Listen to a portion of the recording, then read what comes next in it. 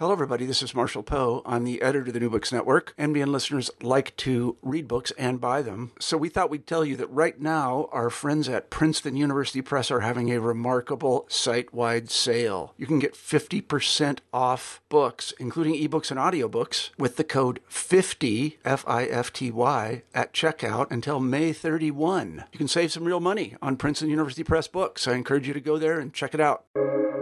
Welcome to the New Books Network.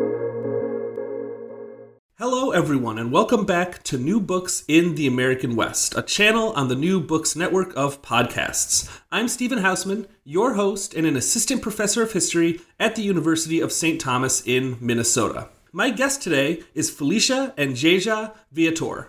Dr. Viator is an assistant professor of history at the San Francisco State University and is the author of To Live and Defy in L.A., How Gangsta Rap Changed America, which came out just earlier this year in 2020 with Harvard University Press. Welcome to the New Books Network, Felicia. Thank you. Thank you so much for inviting me. And I have to say, on behalf of all of us releasing books in 2020, we appreciate the support. So I'm glad to be here.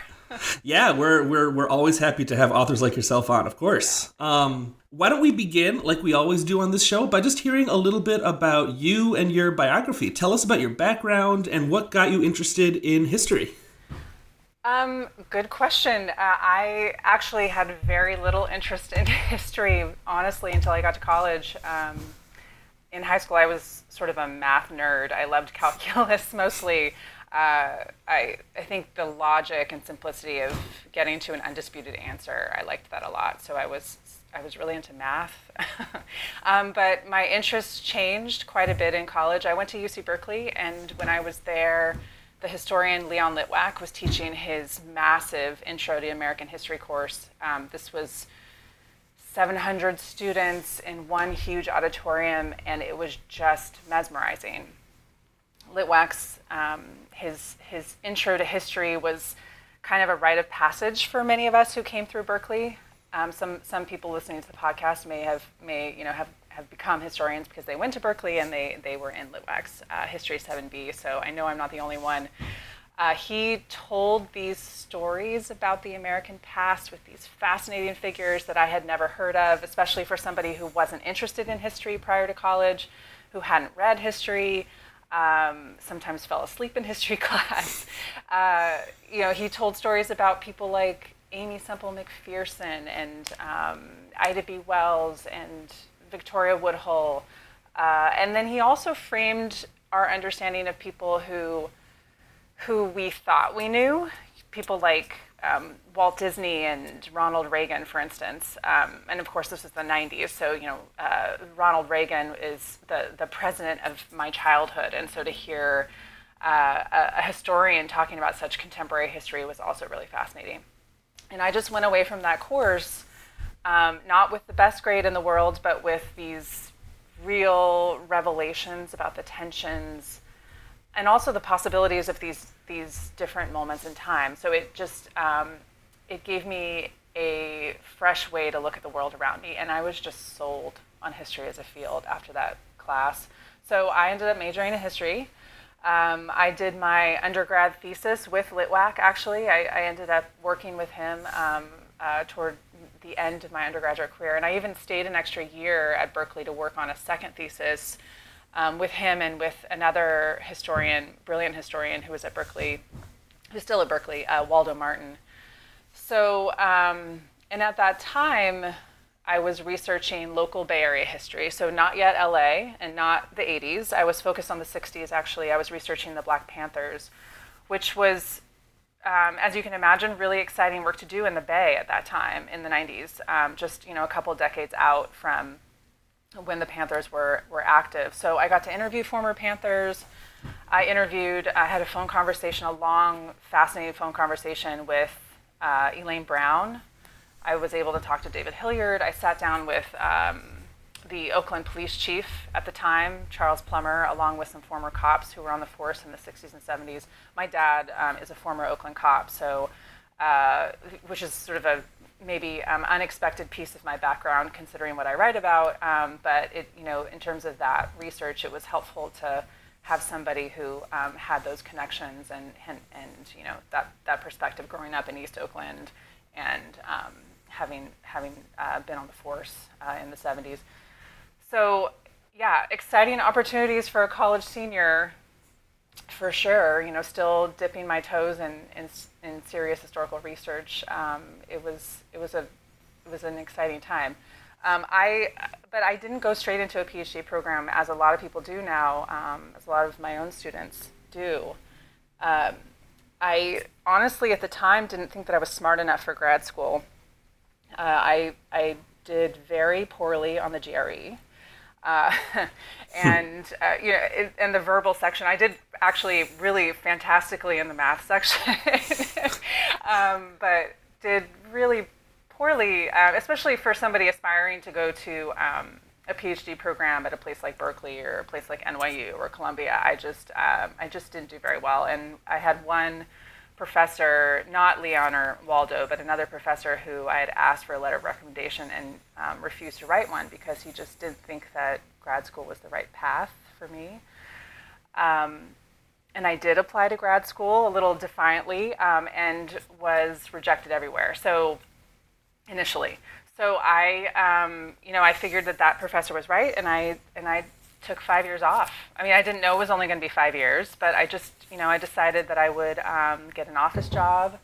I did some substitute teaching in San Lorenzo and San Leandro middle schools. That's sort of in the Bay Area near Oakland. And I also had the opportunity to pursue a DJ career. I was a DJ from early on, from about 19 years old, and so after college, with that time off, I had the time to focus on that.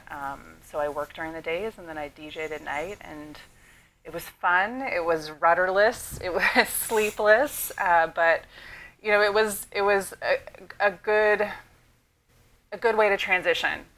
And then around 2004, so you know, about 5 years after I graduated from Berkeley, Waldo and Leon reached out. They actually encouraged me to apply to Berkeley to come study with them. So I applied again to grad school and did end up getting into Berkeley and started in the history program. So, you know, it was a roundabout way of becoming a trained historian. Not the most straightforward path.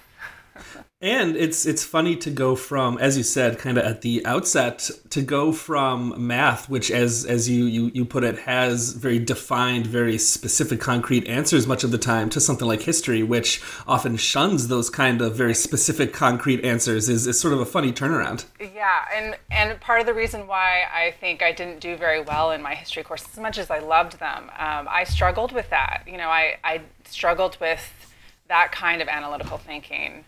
I needed to find the answer, and sometimes, you know, that you can be very closed off to seeing things from different perspectives when you're you know, thinking so logically that way. Yeah. So it was very much a switch for me in my thinking. And if you don't mind my asking, do you still DJ at all? No. The last time I DJ'd was in 2010. I sort of quote unquote retired from DJing in 2008 when I got pregnant with my daughter. So you know, I had been DJing for a long time up to that point, from 97 through to 2008, so over a decade, and it wore on me, and I didn't see it as a career path. So, you know, I just had enough sleepless nights, and this is before MP3s and before all the technology that allows DJs not to have to carry crates and crates and crates of records into the club. So, you know, my body had taken a hit over the years, and you know, it was just time to move on. I felt like I had kind of laid the groundwork for other women. When I started, there weren't very many women DJs. There were like 2 or 3 of us. So I had something to prove, and then by 2008, 2009, there were a lot of women DJing in the Bay, so it was like time to pass the torch. So, yeah.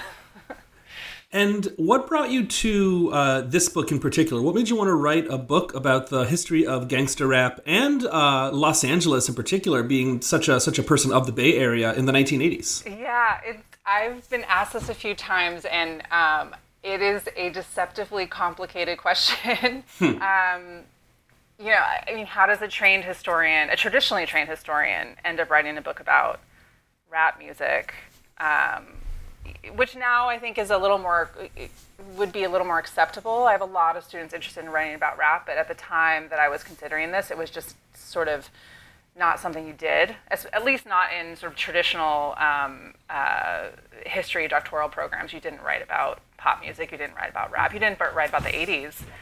And also, how does somebody like me, who's born and raised in the Bay, as you mentioned, never left the Bay. I grew up in the Bay. I went to Berkeley, as an undergrad, then went to grad school in Berkeley, and now I have a job at San Francisco State, never left the Bay. I'm also second generation Portuguese, a Portuguese kid descended from Central Valley farmers, child of an Oakland cop. So, how does somebody like that end up spending so many years examining Black LA, examining hip hop history specifically? So, I mean, part of it is the music, right? So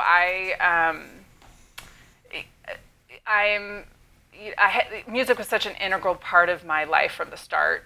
My parents had this really eclectic record collection. They played music all day long, everything from like Otis Redding to Prince to Kate Bush to Cat Stevens, and everything in between. My dad came out of the East Oakland lowrider tradition, so he played a lot of like doo-wop and old soul every time he'd drive me around in his old Chevy. We had musicians in the family, so backyard barbecues, featured amps and speakers and guitars and mics. So I was exposed to a lot of that kind of equipment, which is, I think, probably in part connected to why I ended up being interested in DJ technology. But I was also like classically trained in piano from very little. I, my first job was in a music store in college. I volunteered at CalX. I did street promotions for an indie label in Oakland. And then, of course, I worked as a DJ. So, like, I was exposed to all sorts of music, and my life was so wrapped up in the experiences of music that when I had my first experiences of history as a field, the things that excited me the most about these stories of the past were naturally the way that music factored in. And I'll give you one example. I took a course with a professor named Kerwin Klein at Berkeley when I was an undergrad. And, the most memorable thing to me was the fact that he, in teaching about the LA riot, so this is like 98 when I took the course, and he was teaching about the LA riots that happened in 92, and he gave us an article about Ice Cube. And I was just like so drawn to that, so mesmerized by the fact that this historian at Berkeley was not only teaching us really, really contemporary history that we had all experienced, but then also was working into the discussion, thinking historically about a rapper that I loved and an album, The Predator, that I loved. So it kind of clicked for me that I thought, maybe this is legitimate history. Maybe this is something that I can write about. But then when I was in grad school, I thought about writing about music, but again, as I mentioned at the time, like hip hop was not a traditional historical topic. It didn't seem to me that it would be okay for a dissertation, and I struggled with that. I think my advisors, Waldo and Leon, always suspected that I'd write about rap, even when I didn't. But again, there's sort of a roundabout way that I came to it. Like I mentioned, my first research projects were focused on the Black Panthers. And it wasn't something that I planned to pursue in grad school, but one thing that really resonated for me about that research on the Panthers was how complicated and kind of symbiotic the relationship between those Black radicals and the mainstream press had been. So there was a way that I found that the Panthers, especially Huey Newton and Bobby Seale specifically, that they had this sort of sophisticated plan for utilizing media attention to draw people to their programs and to their platform. And it seemed to me when I was doing that research that they kind of understood that growing their ranks depended on the media as much as it depended on their messages of revolution. So that thing stayed with me, this idea of like, Black protest, Black radicalism and its relationship to the media. So there was kind of a seed there. And then the other thing that I was struck with when I was working on that project that was focused on the 60s was how confused the nation seemed to be by the 1965 Watts riots. So in my undergraduate studies, I read the historian Gerald Horne. I read his book, The Fire Next Time, which historians of the West are probably really familiar with. And in reading his book, I was just struck by how clear it was that LA had been kind of this tinderbox for racial violence and for Black rebellion, and how blind the nation had been to Black grievances in the West and this growing crisis in LA that ultimately culminates with the uprising in 1965.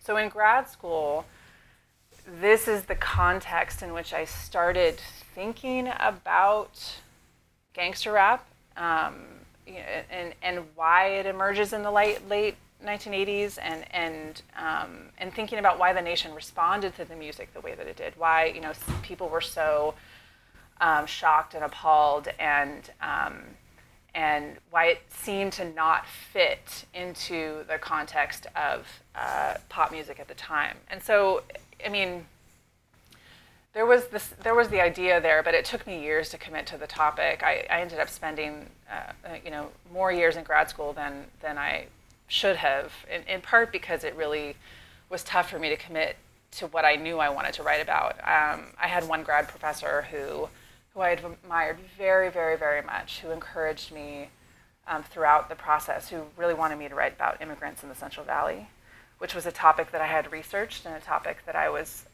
personally connected to. As I mentioned, I had my grandmother's journals, I had collected oral histories, and so there was a point at which I thought that was the direction I'd go. And still doing California history, but looking instead at the Central Valley and about society and culture in those immigrant communities. And this professor, she just encouraged me to find something that would be quote unquote more legitimate than writing about rap music. I mean, she genuinely wanted to help me get a book contract. She wanted me to get a job, and she was not unique in this way. I had a lot of people, including some of my grad school colleagues, who just thought a dissertation about LA rap was just a career killer, that I wouldn't be taken seriously. So I'm lucky that Leon and Waldo, and also Kerwin Klein, who I mentioned, they all just kind of told me to ignore those pressures and pursue this topic. And they just saw what I saw, which was that this was a meaningful historical topic that could reveal a lot about, especially this post-civil rights, post-Black Power era, and about the Reagan era. So I was lucky to have that support, because it wasn't, it wasn't the thing to do just 10 years ago. It wasn't sort of seen as like something that would help you succeed in history. Well, let's talk about what this history reveals then. And why don't we begin just with a bit of the context. Tell us about Los Angeles and Southern California at the end of the 1970s and at the very beginning of the Reagan era. And why don't we begin by just you telling us the significance, both culturally and politically, of what you describe in the book as the Batarram. What is that? Okay. I start... Chapter 1 is called The Batarram, which is both a reference to a song by a Compton rapper named Toddy T, and a reference to an LAPD tank-like vehicle. So I'll back up for a second. So by the late 1970s, as you were asking, LA County is on the precipice of what is essentially a multi-pronged crisis. So there's economic decline, after years of deindustrialization and rising unemployment, depleted city budgets, et cetera, which is all hitting Black communities disproportionately, and Black youth in particular. So that's one part of the crisis. And then at the same time, there's this introduction of rock cocaine, sort of colloquially, we now think of it as crack. That is 1983. When rock cocaine is introduced into LA, And that devastates communities that are already struggling against the economic crisis and crime and problems of addiction, and the drug trafficking fuels gang turf wars, and it fuels these really severe forms of gun violence. And just to give you a taste for how severe a crisis this was for city leaders, I mentioned this in the book, but by 1984, Mayor Tom Bradley, the mayor of LA, is referring to gangs and drug traffickers as urban terrorists. And this is coming right off the heels of the Olympics being held in LA, and real concerns about terrorism within Los Angeles. So, at the same time, Bradley is referring to to what are predominantly young people in LA County who are part of these gang turf wars, who are both committing gun violence and victims of gun violence. He's referring to like this whole landscape of crime as urban terrorism. So that's two, right? That's the second part of the crisis, and then what is often lost in discussions of this period and the sort of the crack crisis in LA is there's this other part of the crisis that is related to policing. Because in 1978, Daryl Gates becomes chief of police in LA, and he immediately ramps up the department's move toward more militarized policing methods. So if you're familiar with SWAT, so Special Weapons and Tactics, the idea of SWAT, like our shorthand term that we use when we refer to SWAT teams, Daryl Gates he basically introduces SWAT and makes it a fixture of LA policing in Black residential communities. And then in response to the problem of crack and gangs, this sort of quote-unquote urban terrorism, he's able to earn popular support and, of course, support from the mayor for increasingly extreme forms of policing, including things like gang sweeps, which are basically racially profiled mass arrests. And then he's also able to introduce the battering ram, these tanks that are used for drug busts on the streets of LA and residential communities in LA, largely in Black communities in South LA. So by 1985, within just a couple of years of all of these things kind of coming to a head, LA is the epicenter for the crack trade, it's the epicenter for gang violence, and it's the epicenter for militarized policing. And 85 is also the year when Toddy T, this Black teen from Compton, makes a home recording. He makes this street tape with a set of rap songs that are addressing all of these different things, including the battering ram, in a song that he calls the Batter Ram, which tells in kind of explicit, terrible detail the horror of this tank painted LAPD blue, slapped with a sticker that says rescue vehicle on the side, that this tank is like rolling through neighborhood streets. And, and the song is also reflective of the fear that comes from not knowing where this tank will strike next. And that track becomes a local anthem and really the first LA rap hit. It's a local rap hit, but in LA, it is an anthem and arguably the first instance also in which a rap song in which we hear the phrase gangster rap. So he actually uses that phrase in his rap tapes, and so there's a way in which the Batter Ram itself is kind of the godfather of gangster rap, or Toddy T is the godfather of gangster rap. So we have this origin story that is really connected to that multi-pronged crisis, the economic crisis and drug violence and militarized policing, and it's so important to understand that backdrop when you try to figure out why gangster rap emerges when it does. So that's why I spent a lot of time, especially in that first chapter, laying that out. Yeah.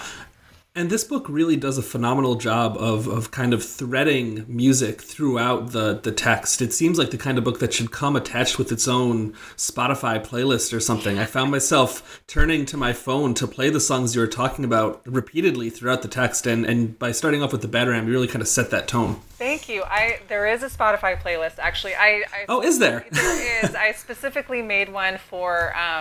the Los Angeles Review of Books interviewed me, and they requested one, so I made one for them, and it's there. I should make it sort of more easy to find on Spotify. But yeah, if you search for the title of the book in Spotify, you'll come across that playlist I made. Yeah. Well, maybe after the interview you can email that to me, and I'll put it in the notes for the show on our New Books Network website. That'd be great. Well, let's talk about the history of rap as a music scene a little bit. And you describe how rap began as sort of a localized scene in New York City at first. So then how did it take hold on the West Coast? And who are some of the people that can claim responsibility for its leap across the continent? What artists are crucial to its growth on the West Coast? It's an important question, especially for me as a historian of the West. I had to ask myself when I was starting this project, is this a westward cultural migration? Is this something like, Larry May, the film historian, talks about, Hollywood is kind of this New York import. He makes that case. And so I tried to think, like, is this just a New York import? Or is this homegrown? Is it sort of resistant to the New York influence, or is it something else? This is something I was crucial to my initial understanding of what's happening in LA. And part of that was because I was really influenced by a lot of the literature about the history of hip hop. I should say there was not a lot of literature about the history of hip hop when I started this project, but hip hop scholarship was kind of just coming into itself, just maturing. And there were a couple of hip hop scholars, Jeff Chang in particular, who did an excellent job of outlining the history of hip hop, but primarily through the lens of New York. I mean, the consensus story of the history of hip hop is that this is a Bronx-based phenomenon that then spreads west.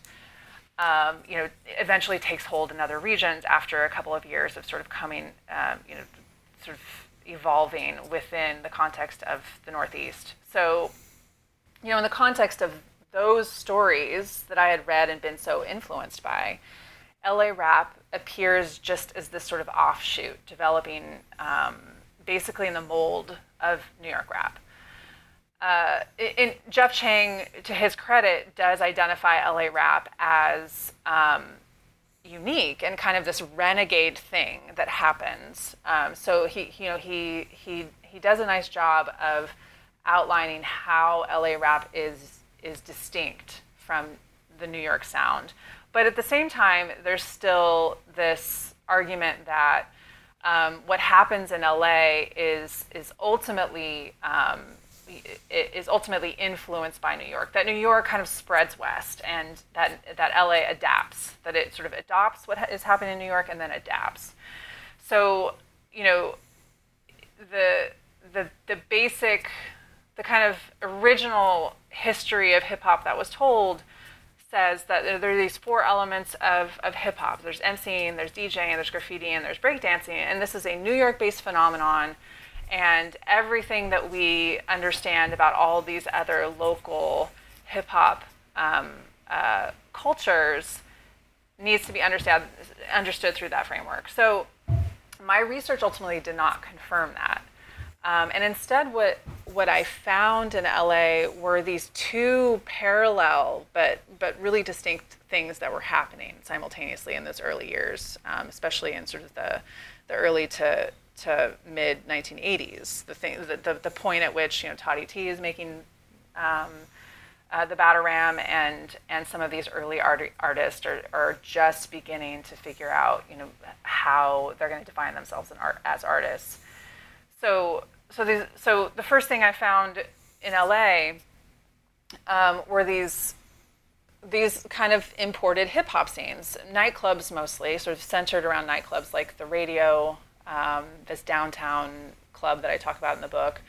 And then other examples like Club Lingerie, which is in Hollywood, where you have literally New York transplants, people coming from New York who bring with them New York hip hop culture. So Alex Jordanoff is one example. So he's actually French, but he comes to LA by way of New York with Manhattan connections.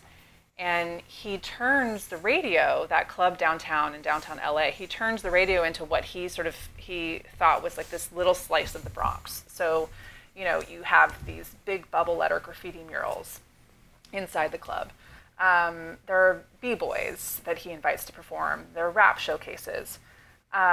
And then Club Lingerie has literally, these events called "quote unquote" Bronx showcases. So to give you a sense of like what the reference is and what the intention is. A similar spirit. It is trying to attract a diverse group of audience members, but ultimately attracts mostly white patrons. In addition to local Latino and Asian and Pacific Islander kids, but very few Black patrons, I should note. Artists in these clubs were often Black, but mostly the events attracted white kids and white celebrities. So Madonna, for instance, was said to drop into the radio on occasion, right? To give you an example of like how popular these scenes were. And a lot of white A&Rs who are coming to try to find talent. Which mirrors in many ways what's happening in New York at the same time.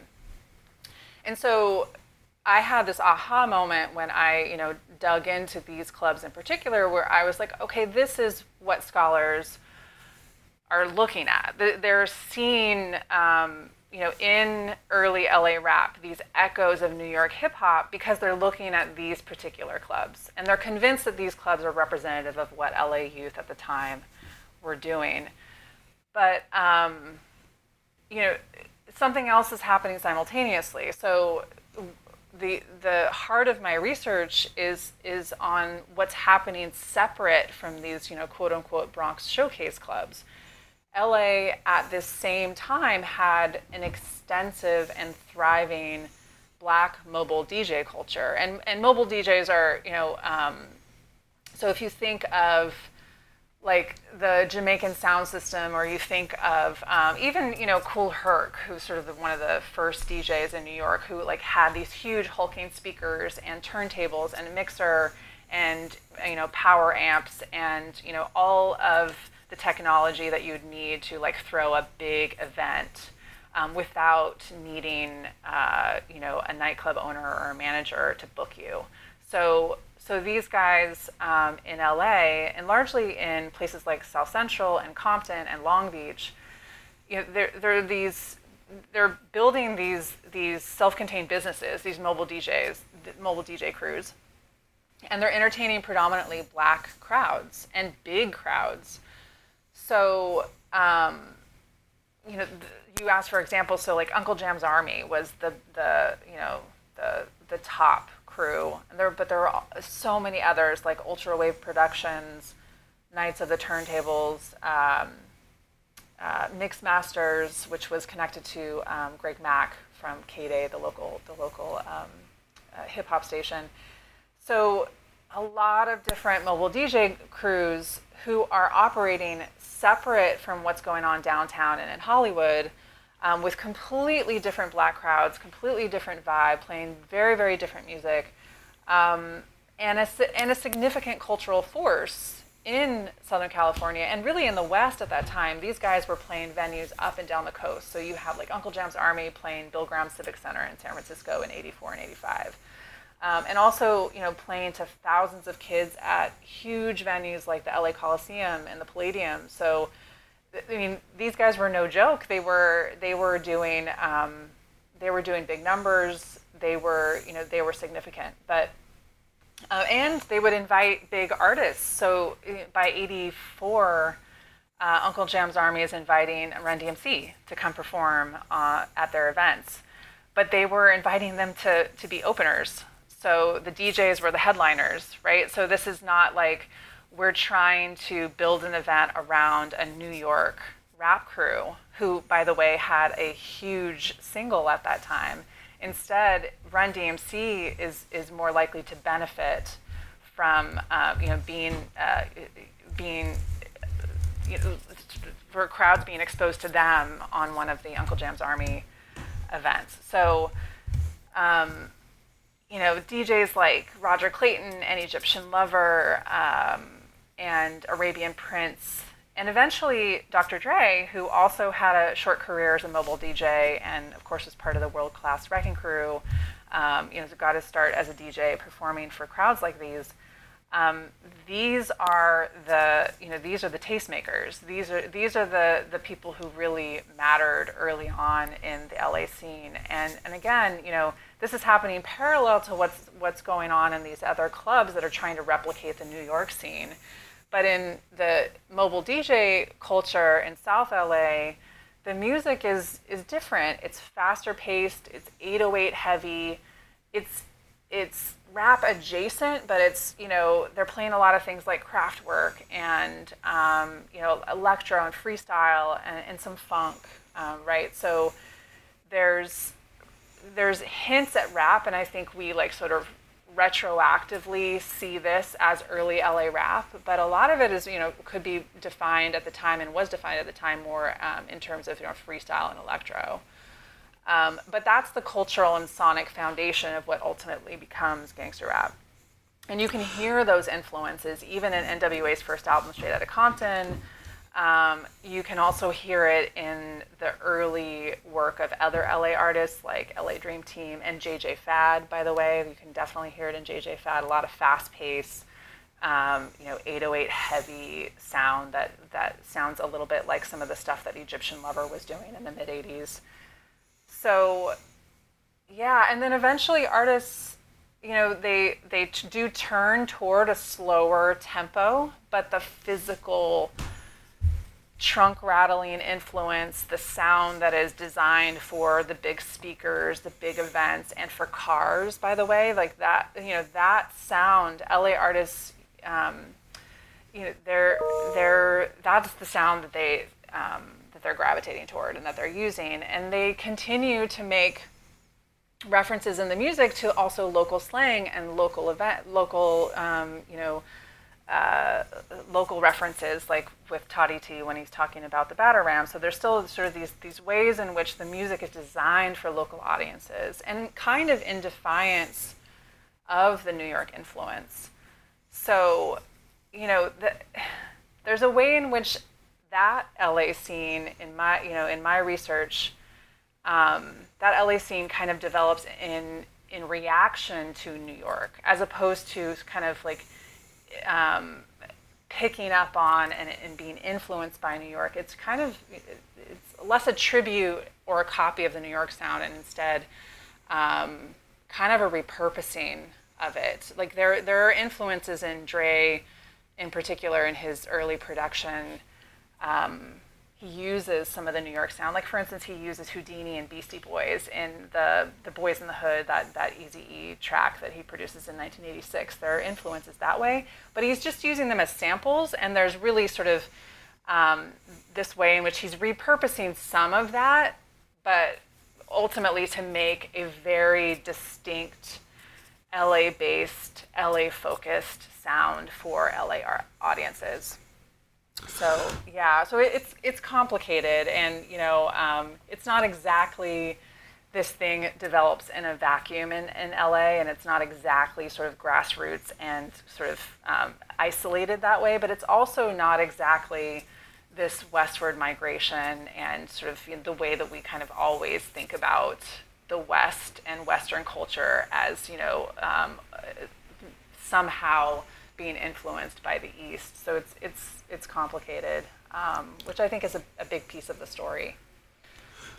What are some of the ways that LA-style gangster rap starts to increase in popularity? And then sort of on the flip side to that, how does the kind of the mainstreaming of this style of music, what is the reaction to it by white elite cultural gatekeepers, people like those who work in entertainment outlets and music critics and politicians, and particularly in LA, but also nationwide as well?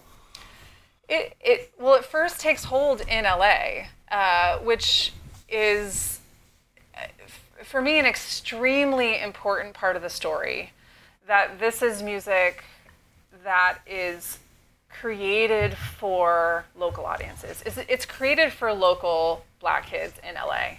I mean, this is really sort of a music that is not meant for outsiders. And so initially, even Eazy-E is sort of, he's such a brilliant promoter, and he has big hopes for himself and for the group, and ultimately for Ruthless, for his label. He does want national attention. I mean, he aspires that way, but ultimately, his hopes are for local notoriety. And a lot of these guys feel the same way. They want local notoriety. Even the mobile DJ crews that I mentioned, Uncle Jam's Army, guys like Egyptian Lover, they're looking for local fame, and they succeed, and they make a good living. Some of them through the local scenes, that local economy, the mobile DJ economy. So it's initially kind of this insulated scene. And that works for a while, but then, especially Eazy-E and NWA, what they do in terms of sort of generating controversy for themselves and to get attention outside of LA, they're able to succeed in getting attention to LA rap, and pulling sort of the spotlight away from New York to LA, which is one of their big goals, is to sort of look at us, pay attention to what's going on in LA. This is different. We have a different story to tell. The music sounds different. We have regional pride, and we want music critics. We want New York. We want rap fans to pay attention to us, and they succeed in that way. And the reaction is really mixed initially. Reaction locally is really mixed. The local Black press in LA, the LA Sentinel in particular, LA Sentinel is sort of the beacon of LA's Black community for decades, and it's tied to local religious leaders, to civil rights leaders, to political leaders, including Mayor Tom Bradley. And the local Black press was skeptical, to say the least. I mean, there was this real concern about whether the music, especially the music of NWA in particular, because they were the first group out of LA that could be defined as gangster rappers who were getting national attention. There was a real concern that the music and its depictions of violence, its references to gangs, references to guns and sex and drugs and all of that, a concern that it would be fodder for racists, fodder for bigots, and that in addition, there was concern that gangster rap might kind of tarnish the reputation of LA's Black communities, especially Compton and South Central, right, which were so often cited in this music that was also called obscene. And there, I quote the community leader Leon Watkins in the book, who is an example of somebody who was embedded in the crisis. He's somebody who was working in the 1980s to rehabilitate former gang members. And in 89, so this is a couple years before the LA uprising, but it's when NWA is really exploding in popularity, in part because of the controversy around some of its most famous track. I don't know if I can swear on the podcast, but F the Police. You can swear on the podcast, okay. Yeah. Good. I should have asked that at the beginning. But Leon Watkins was worried in '89 about how the music would incite violence. I mean, he thought that the music might be a battle cry. And this is '89, right? So this is a couple years before the LA riots, and we can talk about that later maybe. But he was concerned. So it's an example that within LA's Black communities, the reaction was really mixed, and I would say largely negative. There were others though, like Maxine Waters, for instance, Congresswoman who originally represented South Central. She was one who recognized that these artists were, they're young Black men, some of them teens who had been targets of police abuse from the time that they were little boys, and she was someone who heard in their music expressions of anger and protest. It mixed in with all of the other kind of examples of youth defiance and maybe nihilism and a lot of that kind of stuff. She heard, most importantly, these expressions of anger and protest. And the LA music press is interesting because this sort of broader LA music press at the time was kind of ambivalent. LA Weekly, for instance, they famously featured NWA on a cover in 1989, and they had the food writer Jonathan Gold cover them, which kind of gives you a hint for the ambivalence that LA Weekly had about covering these guys. Like, they put them on the cover, but then they give the job to the food writer, which was Jonathan Gold did a fascinating review of them in this article called "A Hard Act to Follow," which included a photo shoot featuring plastic guns. I mean, it was just really interesting.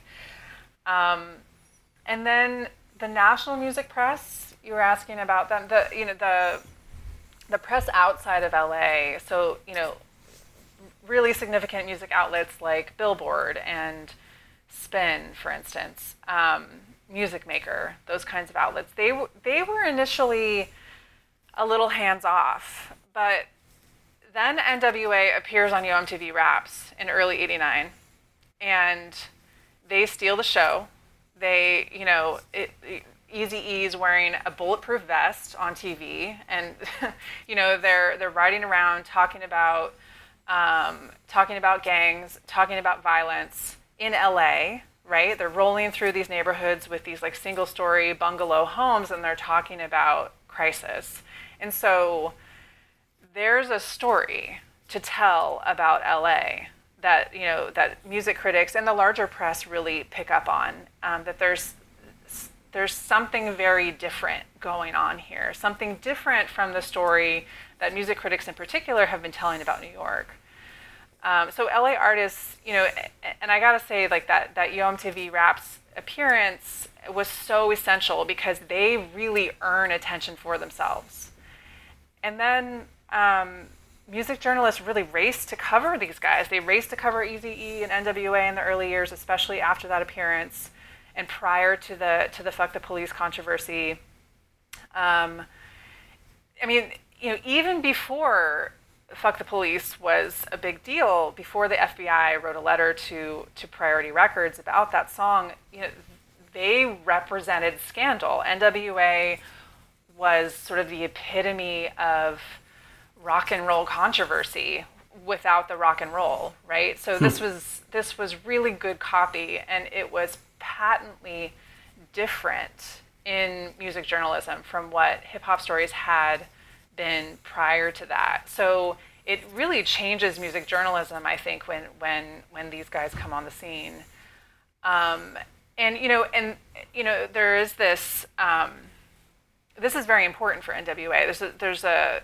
There's a way in which NWA is really curating this because it matters for them. In the late 1980s, radio outlets, as a rule, were not playing rap.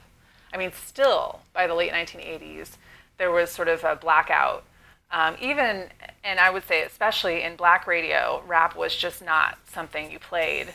And so when NWA is sort of pushing the envelope, even MTV, when NWA produced their Straight Outta Compton video, MTV refuses to play that video, refuses to play their music. So, in other words, what NWA, what these guys are discovering is the more controversial you are, the less exposure you're going to get on radio, especially, and maybe in music television. But journalists might cover you.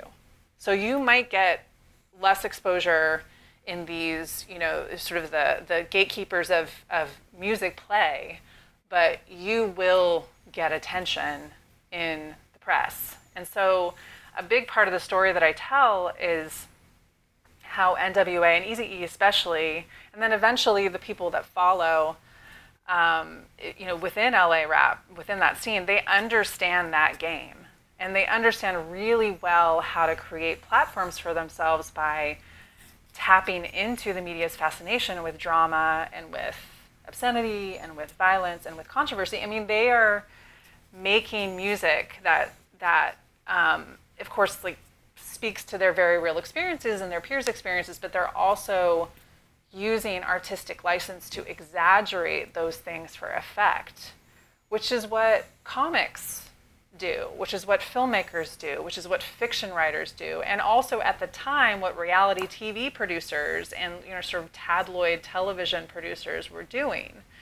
So they fit really well into that whole landscape, and they're deliberately engaging with it, which is why the book is about rap, but it also is about all of these other things, about sort of the media landscape and what's happening in television and cable news and in film at that time. So there's a lot of things going on, which is, I think, a really important way to understand how they're received at that time. Yeah, and this, as you're pointing out, this is a rapidly changing media landscape in the 1980s. And I thought that the MTV portion of this story was fascinating because, as someone that's not a music or a pop culture historian, really, I thought of MTV in the 80s as really being on the cutting edge of youth culture. And as you point out, they reject NWA for, many years before eventually, allowing them essentially to appear on their network, and that it was a real fight, and that was a really fascinating story to me. I really particularly like that part. Oh, cool. Thank you. Thanks. Yeah. Let's put the story of the 1992 LA uprising into this larger context. How does the perception of gangsta rap shape the perception of these riots? What is the relationship between this music scene, this cultural scene in Los Angeles, and this event? Great question. Great question. So, in a nutshell, the 92 riots are really a catalyst for the commercialization of gangster rap. I mean, you can see it in the numbers, you can see it in the reactions. There are some ways in which, Ice Cube, he's gone solo by this point, and he releases his third album, The Predator, very shortly after the end of the riots, and Dr. Dre's debut album, of course, Dr. Dre is solo by this point. His debut album, The Chronic, is released shortly after the riots, I think December of 92.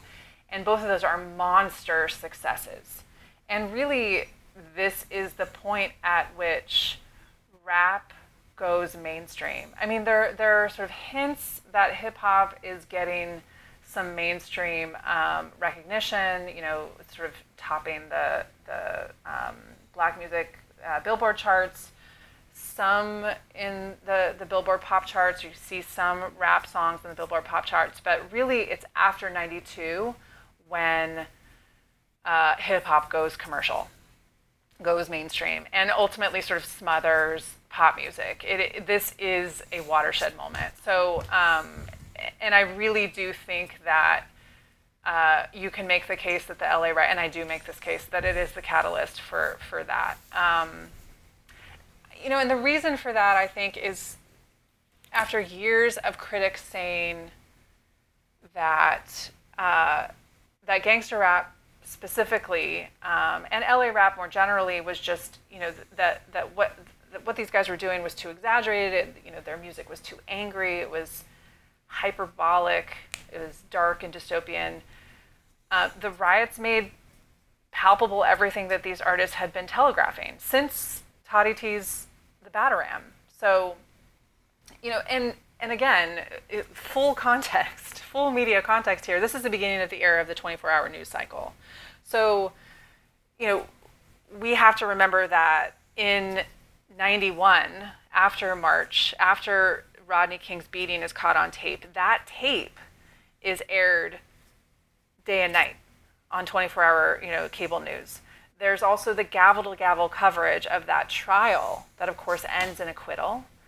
And then there's the day and night coverage of violent rebellion in LA that for the first time, people are watching this play out, and not just, sort of in the nightly news in little clips. Like, this is all day long. So if you can imagine, if we talk about like Vietnam as the television war, because people were seeing images of war on their television screens, that was also when they were just watching the nightly news. So they're getting sort of a condensed version of it. They're seeing it and they're exposed to it and they're impacted by it. But here you have something similar that's happening, but it's 24-hour news cycle. So it's day and night. People are seeing this play out in real time, day after day. And this serves LA rappers and their efforts to draw attention to this crisis in LA. All that coverage served these guys better than any music video or any media publicity. I mean, it drew people, and not just white people, not just white youth, but rap fans outside of LA, and and critics, and really everyone draws them to the music. I mean, and not necessarily makes everyone love the music, but makes everyone interested in the music of guys like Ice-T and Ice Cube and Dre and King T, and eventually Snoop Dogg and the Dog Pound and MC8 and DJ Quick and et cetera, et cetera, et cetera. So the LA riots help rappers make the case that they're culturally relevant, and that everything that they had been talking about for years was not hyperbole, but was actually referencing these real problems, in particular police violence.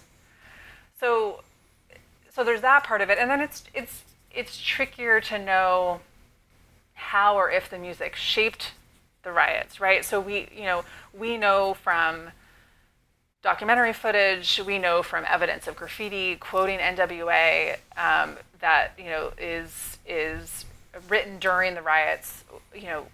We know that LA rap, and particularly NWA's song "Fuck the Police," becomes a battle cry during the rebellion. So there's documentary footage of black kids driving around in the riot zone, blasting NWA out of the car proudly, right? Like it's a battle cry, and many reporters and politicians, you can imagine, take that and they turn it to blame rappers for inciting violence. So there is a narrative that is popular in the months after the riots, where rappers are seen as sort of the catalyst, right? So it's the rappers who are to blame for all of this.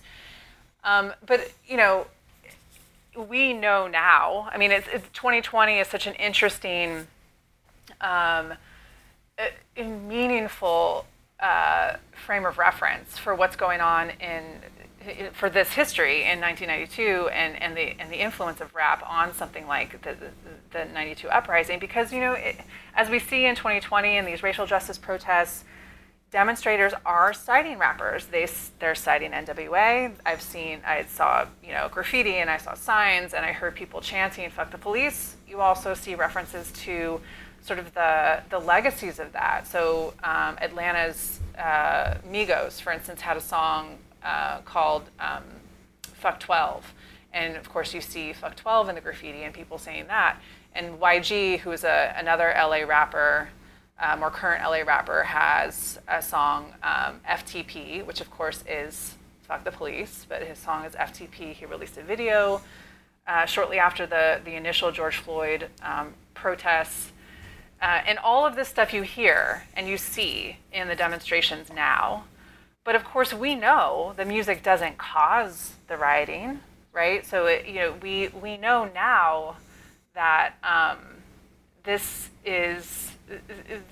these are ways to express anger and frustration. So the music doesn't create the crisis of violent policing, right? It doesn't create the crisis of violent policing that led to the death of George Floyd, doesn't create the violent policing that led to Rodney King's beating, and it doesn't create the racial bigotry that produced in 1992 the not guilty verdict in the trial against the police officers that beat King, and it does not create the generations of pain and grievances that spur the riots.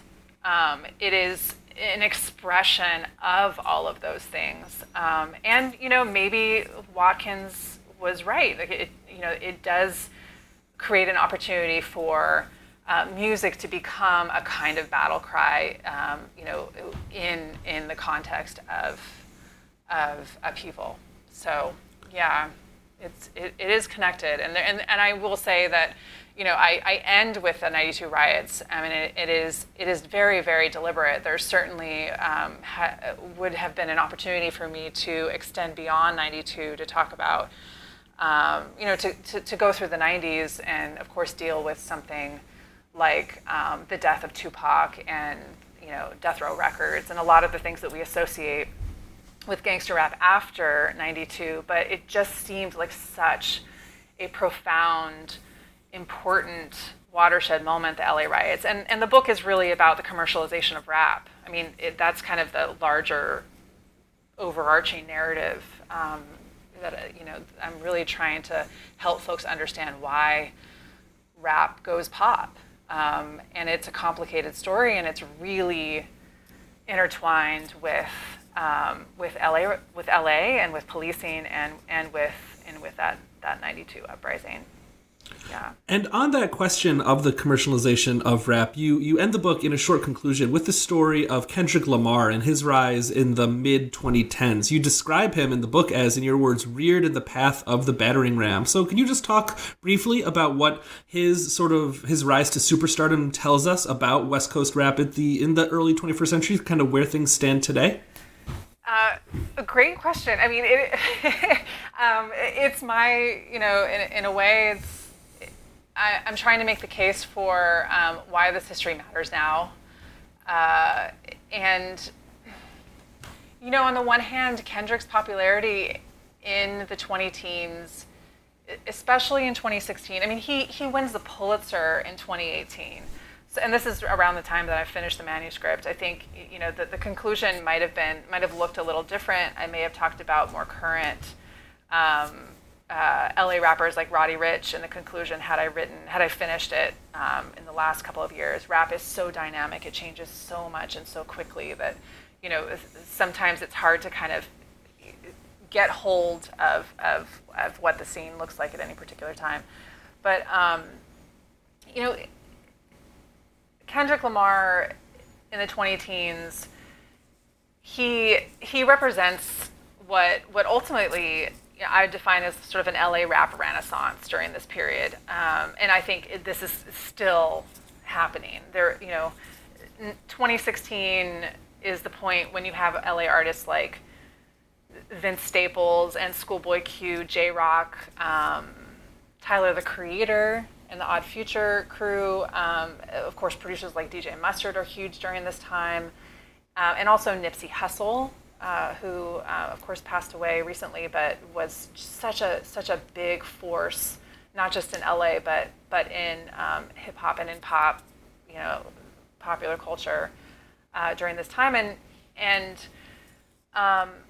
Kendrick in 2016 on that Grammy stage, what I describe in the conclusion, he is just so emblematic, and that performance is so emblematic of how rap has evolved since the era of Toddy T and the Bataram.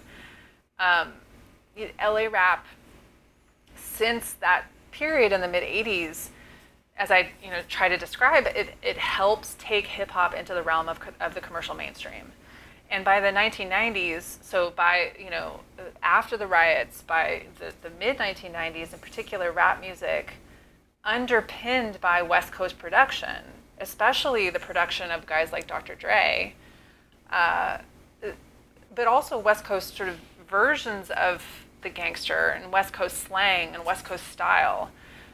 This is not just on the charts, but it kind of takes over the charts. So, and the boost that LA rap provides to hip hop and how it exposes these other very unique regional sounds, it opens the door for Atlanta and Memphis and Miami and Houston and Chicago and Philly and on and on and on to break out. So hip hop explodes in the 1990s, and then by the early 2000s, rap is it is so diverse, it is so dynamic, it is not one thing, it is not sort of just this New York thing anymore, and it's synonymous with pop music. And I conclude with the Grammys in part because the Grammy Awards is sort of this one last institution, powerful cultural institution, one of the last institutions to accept that change, to accept that Black youth music had become the most significant, most influential cultural force in America. The Grammys are just slow to get with it. I mean, when it finally adds Best Rap Song, that category, in 2004, by the way, so it adds rap album in 1996, it adds that category in 96, which is still really late to the game. Yeah. But it doesn't even add the Best Rap Song category in 2004. And even when it does, winners in the category that are meant to celebrate, this category is meant to celebrate this definitively Black genre. The awards are going disproportionately to white artists like Eminem and Macklemore. So, there's this real blind spot here represented in the Grammy Awards, this major American cultural institution, and a history of racism. Right, and still, it is this monstrous cultural institution. So, in that context, the Grammy stage is still a significant platform for a rapper like Kendrick, even though he's getting snubbed by the Grammys, even though he's losing to white artists like Macklemore. This is still a stage that he can leverage. So and the Grammys put him on because he had become, by that point, one of the biggest, most popular artists at that moment. He did that along with, of course, other LA artists like of course Dr. Dre, but also Schoolboy Q, and of course the rap fans that supported him.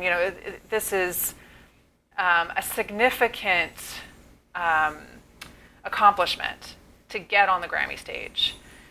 And so he earns for himself this really powerful opportunity to present his rap, present LA rap to millions and millions and millions of viewers, and most of them white, and to present in that performance images of incarceration, images of Africa, images of Black masculinity and Black pride and protest and Compton. So he's giving you all of that on the Grammy stage in 2016. And of course, 2016 is this really turbulent year in American political and in American political culture, where it's an election year. Black Lives Matter movement is really blossoming. There's also white supremacists are coming out in force. There are all those high-profile police killings, of course. So there are ways in which we're not just seeing sort of reflections of the past in Kendrick himself, who of course is born in the late '80s, sort of the direct legacy of that LA rap past, but also we're seeing echoes of the past in these police killings and in the kind of reaction to them and the protest and also racial tensions. So we're seeing a lot of that happening in 2016. And I thought that it was a powerful way to conclude the book because his performance in 2016 is considered still one of the most powerful and most memorable in Grammy history. And that fact, the reception of his performance in that way, I think depends on audiences understanding those LA references. It depends on all of us having some sense of the legacies of LA gangster rap, even if we didn't listen to gangster rap, or we don't, or we think that it sort of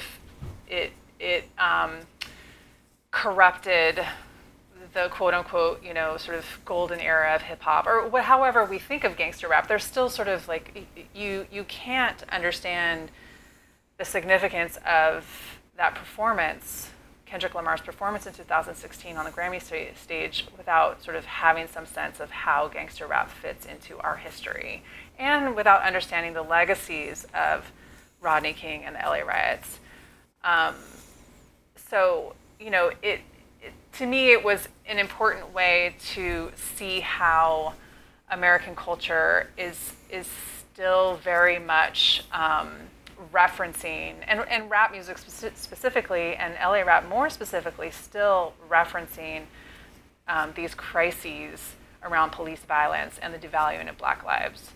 And so, you can't understand Kendrick's popularity or the popularity of other LA rappers, like Nipsey Hussle, for instance, who was honored on the Grammy stage this year, by the way.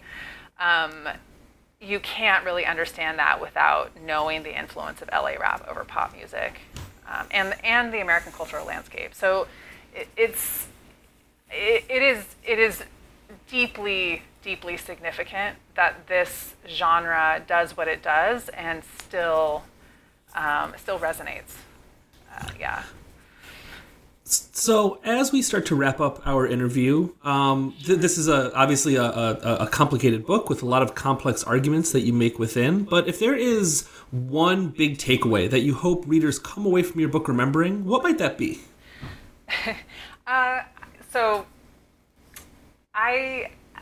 It's a great question, and I hope people enjoy it. I mean, first and foremost, I hope folks who never thought they would have any interest in rap music read the book and are, and come away with some revelations.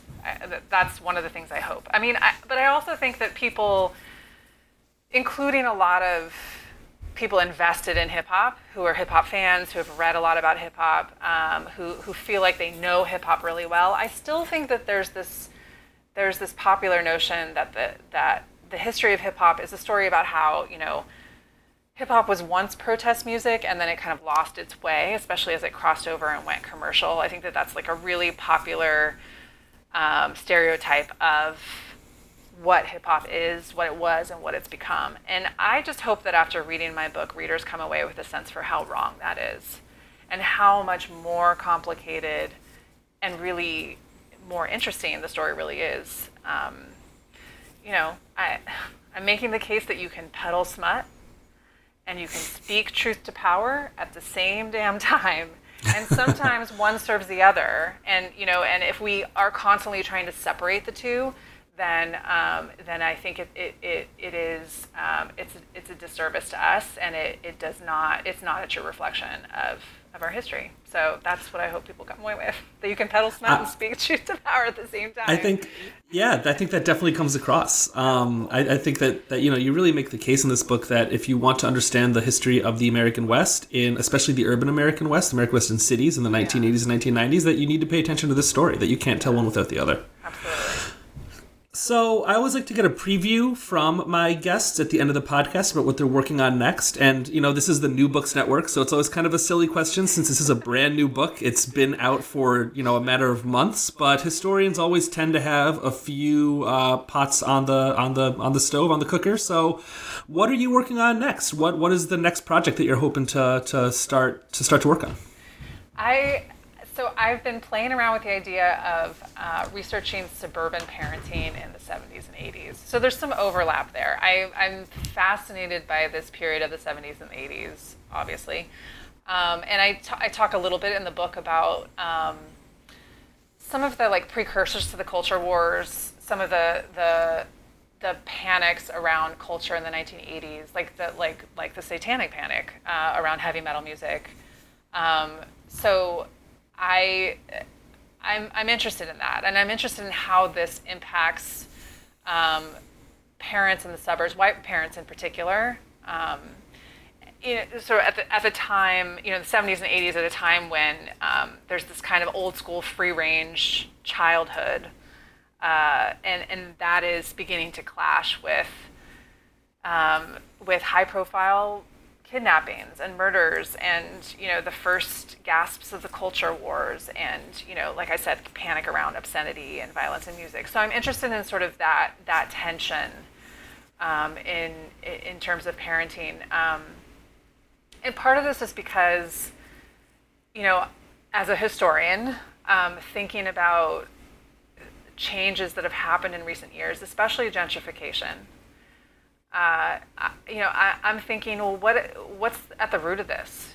What is producing this sort of return to the cities. And of course, now we're seeing, in a weird way, sort of a throwback to the 50s, where parents are again, especially parents with means, not just white parents, but people with privilege are again looking to the suburbs and the exurbs in search of space and quote unquote community and better schools and escape from things that are sort of negatively associated with cities, including crowds and crime and now disease.